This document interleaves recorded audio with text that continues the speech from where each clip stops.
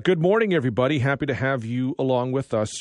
If you would like to scatter the ashes of a loved one on the Thames River, City of London is making that a little bit easier. City Hall announced earlier this week they were creating a dedicated space for mourners to scatter ashes of loved ones at the Riverside Boat Launch along the Thames River.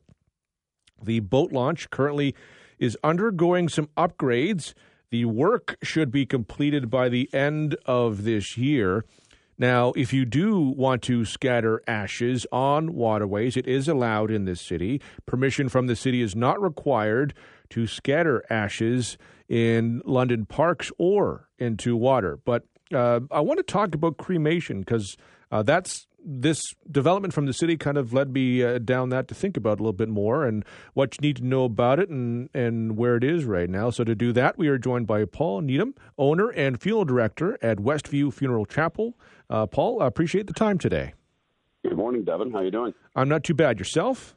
I'm all right. Hey, after hearing that forecast, I'm a whole bunch better. Yeah, forecast is quite nice for the weekend.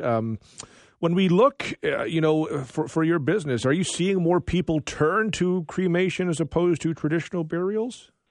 Well, that's been a ongoing trend for many, many years. I first started in this line of work, about 38 years ago in London. And as I recall, at the time, cremation rates stood at about 42 or 43%. Now, the last time I looked at it, it's been a couple of years, but I don't think it's changed. I think it's grown even higher. I'm going to say we're approximately 90% cremation for those families that we serve. Is there a particular reason for that trend over that time, would you say? It's tough to say. I think in some people's minds, I think they view it as possibly a less costly alternative. And it can be, provided that's all you do. If someone just simply wants a direct or an immediate cremation without any sort of fanfare, no visiting or a funeral service, memorial service or any such, well, then I think under those circumstances, I'd be the first one to tell you, that's a less costly route to go. And then for those who elect to scatter ashes, and boy, I've done that for a lot of families over the years, by all means, and there again, there's no cost involved for doing that.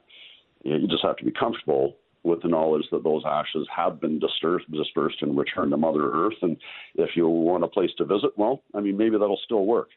I personally am one to go to the cemetery and visit my relatives out there. And call me crazy, but I walk around and talk to them and bring them up to speed. I don't know if they can hear me, but I like to think that maybe they can. I think a lot of people do that. If people do want to scatter ashes, go about cremation, what should they know? How easy is it? What sort of possibilities or opportunities are there for people? Well, I try with each and every family who suggests that to give them some insights and some guidelines, things that you can do or things that you can say. And, the obvious one, and I'm not trying to be humorous here, but you certainly have to be mindful of wind when you're scattering ashes because they are of almost a sandy, dust-like consistency. And if there's any amount of wind, well, then you better be mindful of that. I can imagine. Have you has that happened in the times when you've helped people, or I guess it has if you have to remind people about it? Well, yeah, it has, and it's usually others coming and saying, "Well, this happened to us, and this took place." I guess a good example is a family advised me that their father wished to have his ashes scattered from a small airplane, and they didn't think that one through very much because when they opened the window in the aircraft, most of the ashes end up back inside of the cabin of the airplane. So, that sort of thing is a good reminder that you best be mindful of that sort of thing. Sounds like a good idea, but when you think it through, that would be difficult. I imagine having a dedicated space, though, to scatter ashes for a boat launch could help people if they want to mourn or commemorate a loved one. Well, I think, from what I understand, it'll be designed to be accessible. And that's terrific.